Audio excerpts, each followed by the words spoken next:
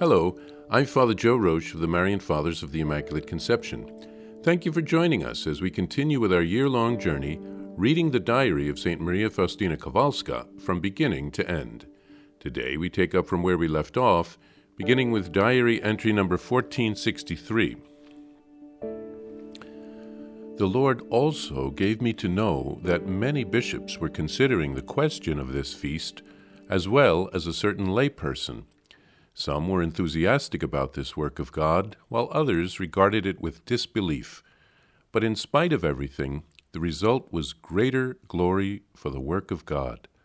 Mother Irene and Mother Mary Joseph were giving some kind of a report to these dignitaries, but they were being questioned not so much about the work as about myself.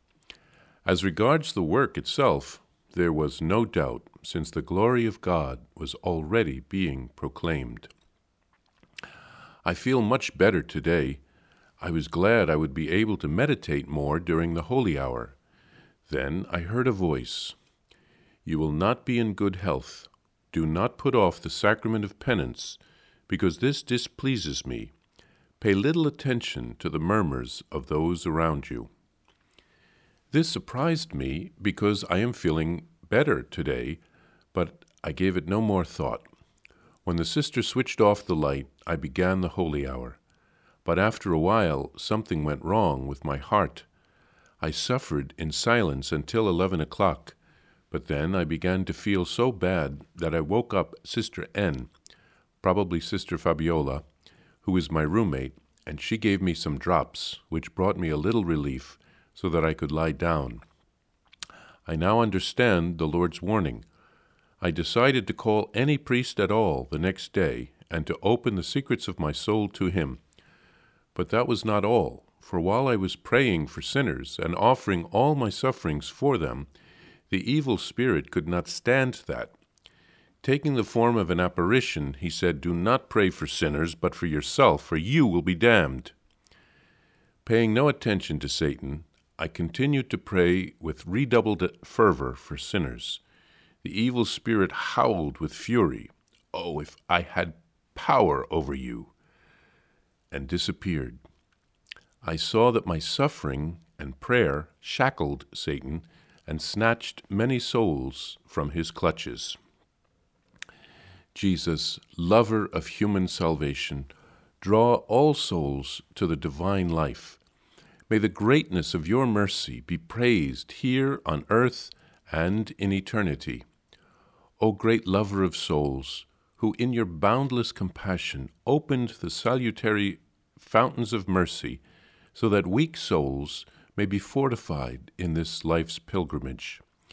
Your mercy runs through our life like a golden thread and maintains in good order the contact of our being with God. For he does not need anything to make him happy, so everything is solely the work of his mercy. My senses are transfixed with joy when God grants me a deeper awareness of that great attribute of his, namely his unfathomable mercy. January 7th, 1938, first Friday of the month. This morning, during Mass, for a brief while, I saw the suffering Savior. What struck me was that Jesus was so peaceful amidst his great sufferings. I understood that this was a lesson for me on what my outward behavior should be in the midst of my various sufferings. For quite a long while, I felt pain in my hands, feet, and side. Then I saw a certain sinner who, profiting from my sufferings, drew near to the Lord. All this for starving souls, that they may not die of starvation. I went to confession to the chaplain, Father Theodore, today. Jesus comforted me through this priest. O my mother, Church of God, you are a true mother who understands her children.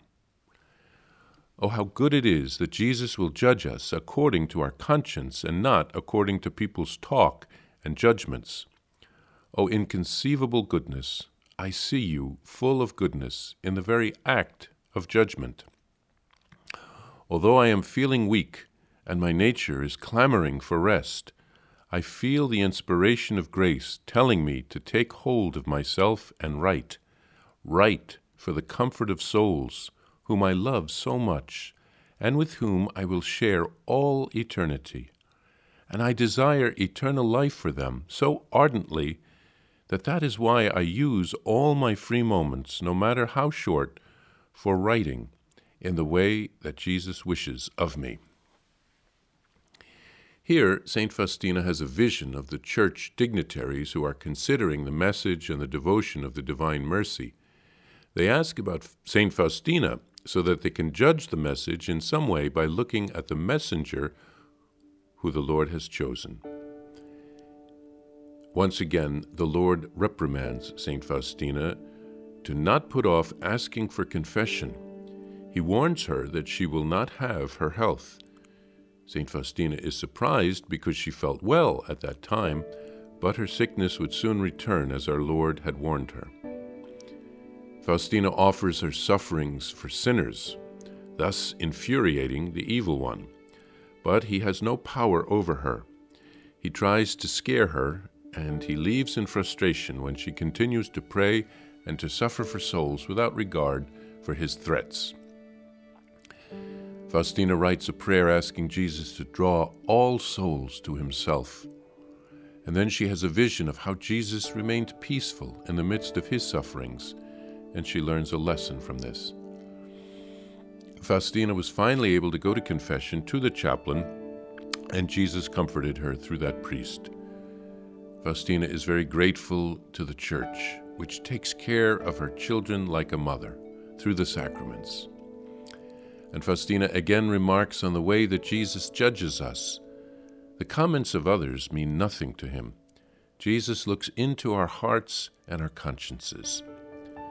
And Faustina would like to rest, but she is urged to keep writing in her diary for the sake of others.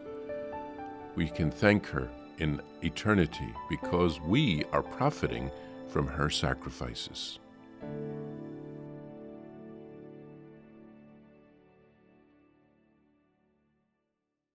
Please follow or subscribe to this podcast to receive the latest episodes and updates.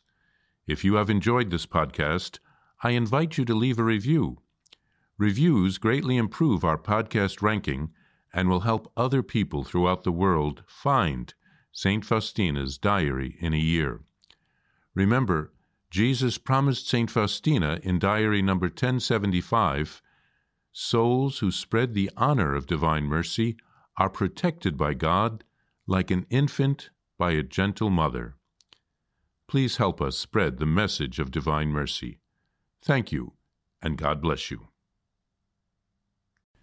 Visit shopmercy.org to order your copy of Divine Mercy in My Soul, the diary of St. Maria Faustina Kowalska. It's available in print in English, Spanish, and Polish, and in English as an e-book, available now on shopmercy.org. Are you enjoying this podcast? I invite you to listen to more shows brought to you by the Marian Fathers of the Immaculate Conception. Join us daily for enriching spiritual content, which will help you on your journey with Jesus Christ. Simply visit DivineMercyPlus.org for a complete list of our shows. That's DivineMercyPlus.org.